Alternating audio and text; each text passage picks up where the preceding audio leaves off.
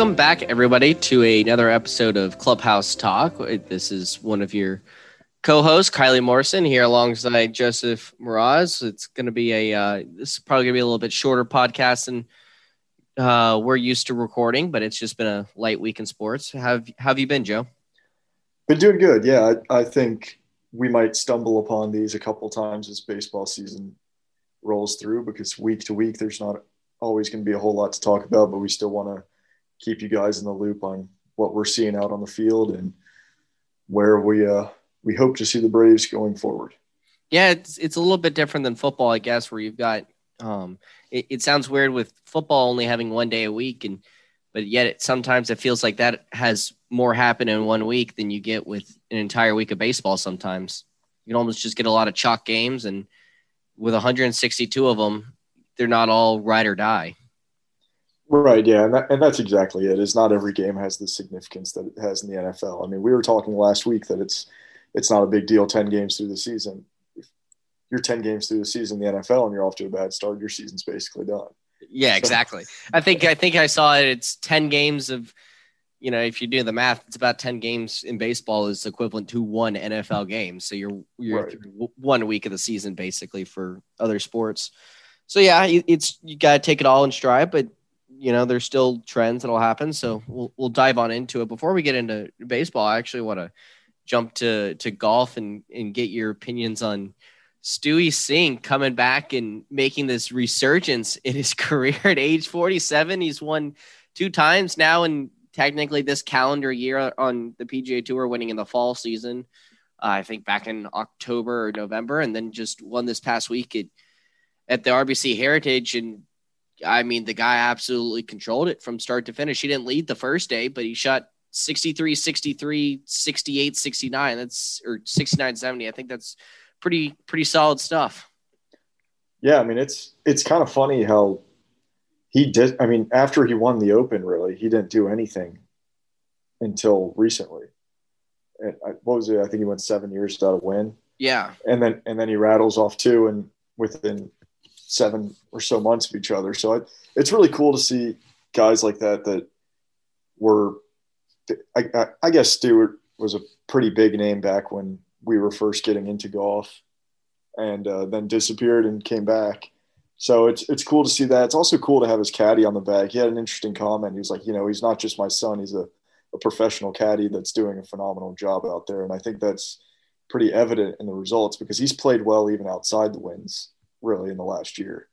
Yeah, he had a great finish the week before at Augusta, finishing top 12, getting his auto invite for the next year. He's been playing good here in week in and week out. He's actually gotten some distance back. He's driving it up over 300 yards. But interesting point about kind of calling his son a professional caddy. It was wild to me watching him and his son walk through these shots.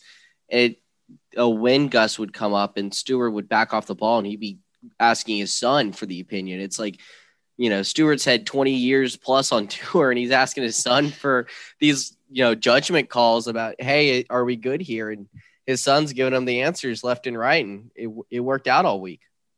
Yeah. I mean, Stewart has been on the tour longer than his son's been alive, basically. So I do agree. I think that's really cool. I think it's just one of those things that just shows the importance of the caddy player relationship that's often not brought up very much on tour. So it was a cool little thing to see and to hear about all that.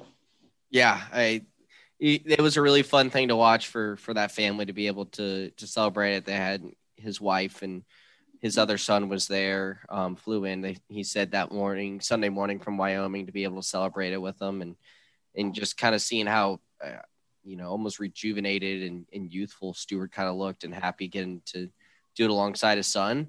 I guess another question I want to ask is Morikawa finished, I think he finished tied for 7th coming into Sunday. He was in second place alone, four back of Stewart Cink, and really the entire week just putted horribly. And then Sunday really didn't have much going on. I mean, the first 3 days I saw it where Stewart Cink and Morikawa both had like 11 or 12 shots gained strokes just from tee to green. And then you get on the green and Stewart was gaining like another 4 or 5 on the greens and Morikawa was losing 2. So there's your difference of them going to the Sunday. Are you concerned that Morikawa's putting is still an issue even after all the grip changes and everything? I think you have to be. I mean, it's always been the concern with him, but he is good enough of a ball striker where he can basically ball strike his way to a win on a good week, and he has. So I don't think it's like a huge deal where it's going to make him fall off the planet, but as long as his ball striking continues to be the way it is, he'll still be in contention fairly consistently. But the good news is he knows what he needs to work on. It's not like he's got a couple things in his game going wrong. It's just solely once he finds that putter, he'll be in that elite category of players that I think he's already on the cusp of. I mean, his ball striking is good enough. He's going to pretty much make every cut he plays, or every turn, make the cut at every tournament he plays in. And I guess it's just going to be a matter of if that putter gets rolling, then you better watch out because it's going to be at the top of the leaderboard. But I mean, most of these tournaments, even without putting well, he's at the top of the leaderboard, which is frankly a little scary. Exactly. And that's the point I'm trying to make is he's so freaking good tee to green that if you can just get it in the hole, he's going to be light years. Well, not light years, but he'll be up there with the top dogs. Yeah. I mean, frankly, he already is. I mean, to be honest, it's kind of nitpicking. I mean, the guy won a major last year, so just say he's not. But he's won a major and a WGC and a regular PGA Tour event in the last, I think 10 months, and that PGA Tour event was also quite a strong field. Yeah, I mean, when I refer to the elite players, I'm talking about like the DJs, the Koepkas, the DeChambeaus of the world. Speaking of those elite players, you see the new news from the PGA Tour that came out today? On the it's kind of like a new base salary type deal of players are going to start getting a revenue share. They're almost calling it kind of the Tiger effect and all this extra money that started to pour into the game over the last couple decades. And now the players are kind of clamoring for some of that revenue. Yeah. So basically the way it's broken down is there's going to be money given out based on your standing in the FedEx Cup points, oddly enough, how frequently you're Google searched, and then your relationships with sponsors of the tour and other sponsors out there who are giving money to the PGA Tour. So personally, I think it's still going to be like padding the pockets more of your top guys that are already making cash hand over fist playing golf. And I don't know how much it's going to affect your rookies and the guys just getting on tour, but it is an interesting change to the game. I can't say I really love it, as has become a theme with any time a major sport tries to change something with me. I like to dig my heels in because I really like the aspect that you got to earn every penny out on the PGA Tour. But if it ends up being that they're giving more money to the guys who are out there that aren't winning every week and constantly making cuts, then so be it. I'm all good with that. Yeah, Joseph is not a proponent of change in just about anything here. So that is a pretty consistent take on this podcast, is that if there's change, Joe is against it. Well, I don't know. Call me old-fashioned, I guess. I will call you old-fashioned. No, I mean, I get what you're saying, and I do agree with it, that it's going to be a little bit different. I hope that this doesn't turn into kind of like an ad fair and players really trying to push their own branding out there. I don't know if that's what this is going to turn into. Obviously some players have their own brands. I mean, I know like Spieth has his own logo and Phil and Tiger had his own logo and that kind of stuff. But I wonder if this is going to turn into all players having that kind of thing as well. I would imagine not, just because I don't think a lot of those guys are going to have the market for it. I have a hard time thinking if, some guy just comes off the Corn Ferry or something is going to be able to jump on the PGA Tour and be able to slap his logo on the side of a Titleist hat. I can't see the Titleist being okay with that. But again, I don't know. I'd like to. We'll know more once the total figures come out. But I hope it's not going to be like where the PGA Tour is essentially giving Dustin Johnson a $15 million salary as if the guy doesn't make enough money. I'd like to see it get a little I'd like to see it get spread thinner across the whole board, but we'll see. Equality for everyone, Joe. Is that what you're calling for? No, I'm just saying that those guys don't need. I mean, why would you go through all of these changes to pay somebody who's making $50 million a year more money? Yeah. I mean, people already look at golf and kind of get blown away by some of the figures these guys make. And I have a feeling that it could get a whole lot more. I mean, they were already making a lot of money on their sponsorships as is. DJ off earnings alone in September of last year made $23 million. That is insane. Yeah.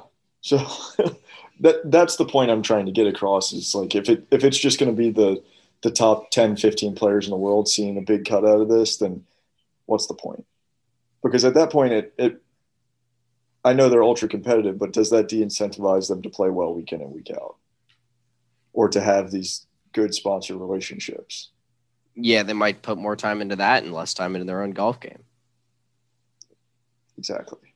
We'll have to see how this affects golf. I mean, pretty much in any sport, you start making changes, something's going to get affected, and it's going to help someone. It's going to hurt. It's going to hurt someone else. So we'll have to see who falls on which side of the coin. Yes, we will, but we'll know more as it comes out, and it might not even be a big thing. It might just be a small like profit sharing plan, essentially. Yeah, we might have just wasted 10 minutes of our time talking about it. Who knows? Well, it wouldn't be the first time. You're not wrong. And now we'll go ahead and switch bases now over to baseball. We can kind of update everyone on where the Braves are, the very hobbled and injured Braves. I feel like every day we're turning around and somebody else is getting hurt. I mean, right now, off the top of my head, you've got Max Fried's on the 10-day IL. You've got Chris Martin, who's on the IL, hasn't started throwing. Mike Soroka, who obviously was coming off the Achilles injury, was on a 2-week shutdown that's supposed to end, I believe, tomorrow or Thursday is his 2-week shutdown. And then he'll have to ramp back up again from there. You've got Newcomb's on the COVID list right now. Ozzy Albies was just activated back on today. You've got Pache is on the IL. Ender is on the IL. Acuna just had an abdominal strain. Luckily, is not going on the IL from what it sounds. He's day to day. God. It's just, I feel like it's every day and turn around and somebody else is hurt. It has been. It's ridiculous. I mean, when Acuna went down and basically a meaningless head first slide in that Cubs game when we were up like 13-3 at the time, I wanted to vomit on my kitchen table. I was so disgusted because it's such a freak thing. And we talked about this when it first happened. He's probably slid head first tens of thousands of times in his life. I don't think he ever slides feet first, to be honest. I don't think he does either. And for that to be what happened, I mean, if it would have been anything serious, I don't know what I would have done, but thankfully, I don't have to worry about it. I really don't know. Oh, excuse me. I really don't know if it was that slide into home that did it, because he dove into first base, got up, was kind of pointing at just over his hip, kind of in his stomach area, in his abdomen region, and was kind of messing around with it. The next guy gets walked. He goes down to second, and the trainer comes out to look at him. They talk. He decides to stay in the game. I believe he gets moved over to third, or it's an RBI single. I forget which. And he comes in and scores. And he dives head first in scores. And I just wonder if where the score was, with it being 13-3 at the time or what have you, that they just kind of like, we don't need him out there, because clearly even hurt, he's still going to continue to dive and play 110%, which is one of the great things about Acuna, is that he always plays hard. But at the same time, you kind of wish in a moment like that he just wouldn't. I know, but man, yeah, I think you are right. I think it was something on the pickoff when he was on first base is when it first got agitated. But so I just hope that they pulled him out kind of as precautionary, almost for his own good on Sunday night. But it seems that way. I will say that was a really big game for the Braves in terms of they finally got offense out of everybody who wasn't hitting so far. I mean, Acuna was the only one that was hitting, and then down goes Acuna, and everyone starts kind of wondering, where's this offense going to come from? But, the Braves exploded for 4 homers in the first inning, walk out 6-0, and going into the bottom of the first. You can't ask for much more. And then you get a couple more later in the game, and they win 13-4. It was kind of almost like a make-right game after actually losing the day before 13-4. But just to see that offense wake up had to be really nice to watch as a fan. It was. I can attest to it. No, it was awesome. I mean, look, the Braves' batting was never going to be the problem this season. I mean, we started out sluggish, and yes, it was frustrated, and I got caught into the frustration of it. But it was bound to come around eventually. But now the concern shifts to, can we get our starters through 5 to 6 innings consistently, which is what I think the winning recipe is going to be for us this season. Is, can we get quality starts out of our starting pitchers and limit the exposure of the bullpen? Yeah, I think you're right there in saying limit the exposure of the bullpen, because last year that was one of the beauties, is that even though the Braves starting pitching wasn't great and we had everybody get hurt, and you had all these kind of starters, or I guess almost just long relievers, come in and start games that were getting you 3 or 4 innings, our bullpen was so good and so deep that it worked. You could get through. You had confidence in it. Now it's opposite. Now it's like you need us to get 6, 7 innings out of your starters just to feel good. Now I can't even say that I mean, confidence in either of them. I think our pitching across the board this year has been terrible.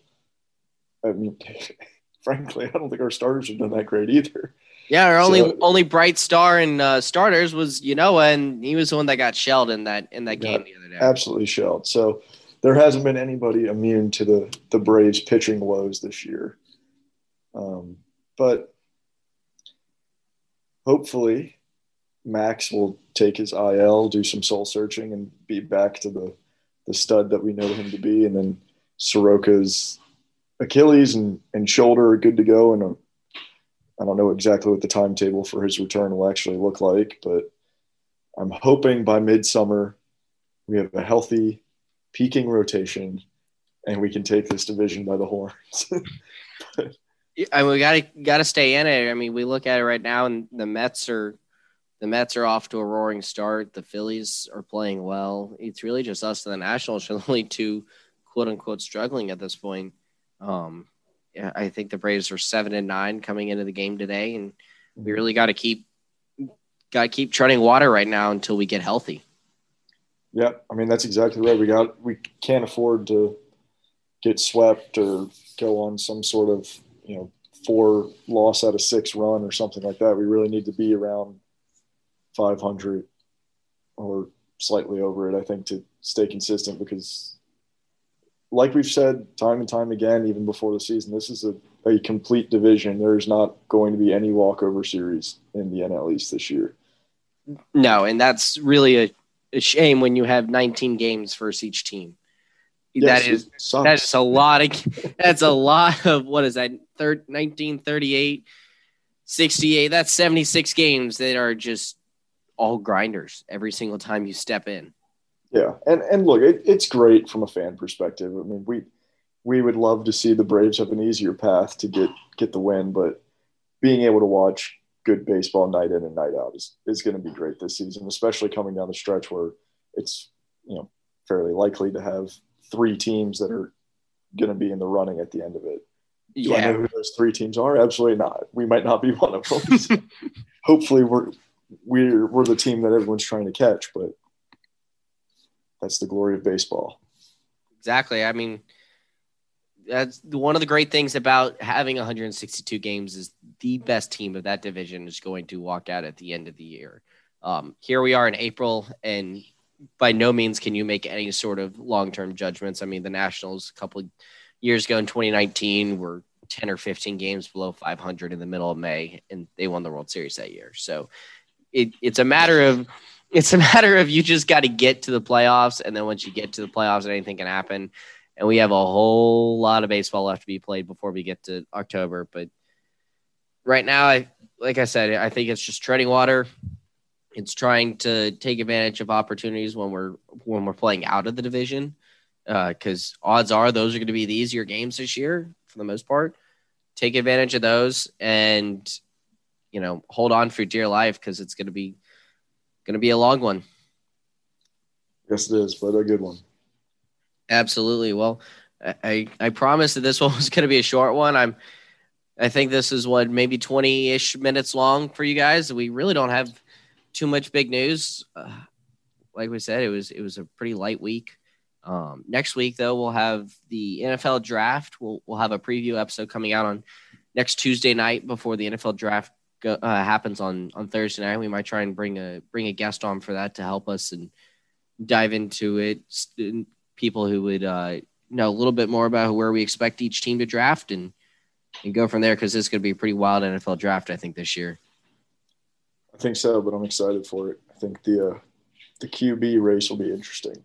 See where all those pieces fall out. That will be extremely interesting to see where those kind of top five QBs go, see if they all go in the first round and where they all end up, who makes trades. I think it could be a pretty exciting NFL draft next week. But so that's what we got on tap for you guys next week. You got any last words for the viewers, Joe? Go Braves. Go Braves. Like, rate, review, subscribe, do it all. We appreciate you guys, and we'll talk to you next week.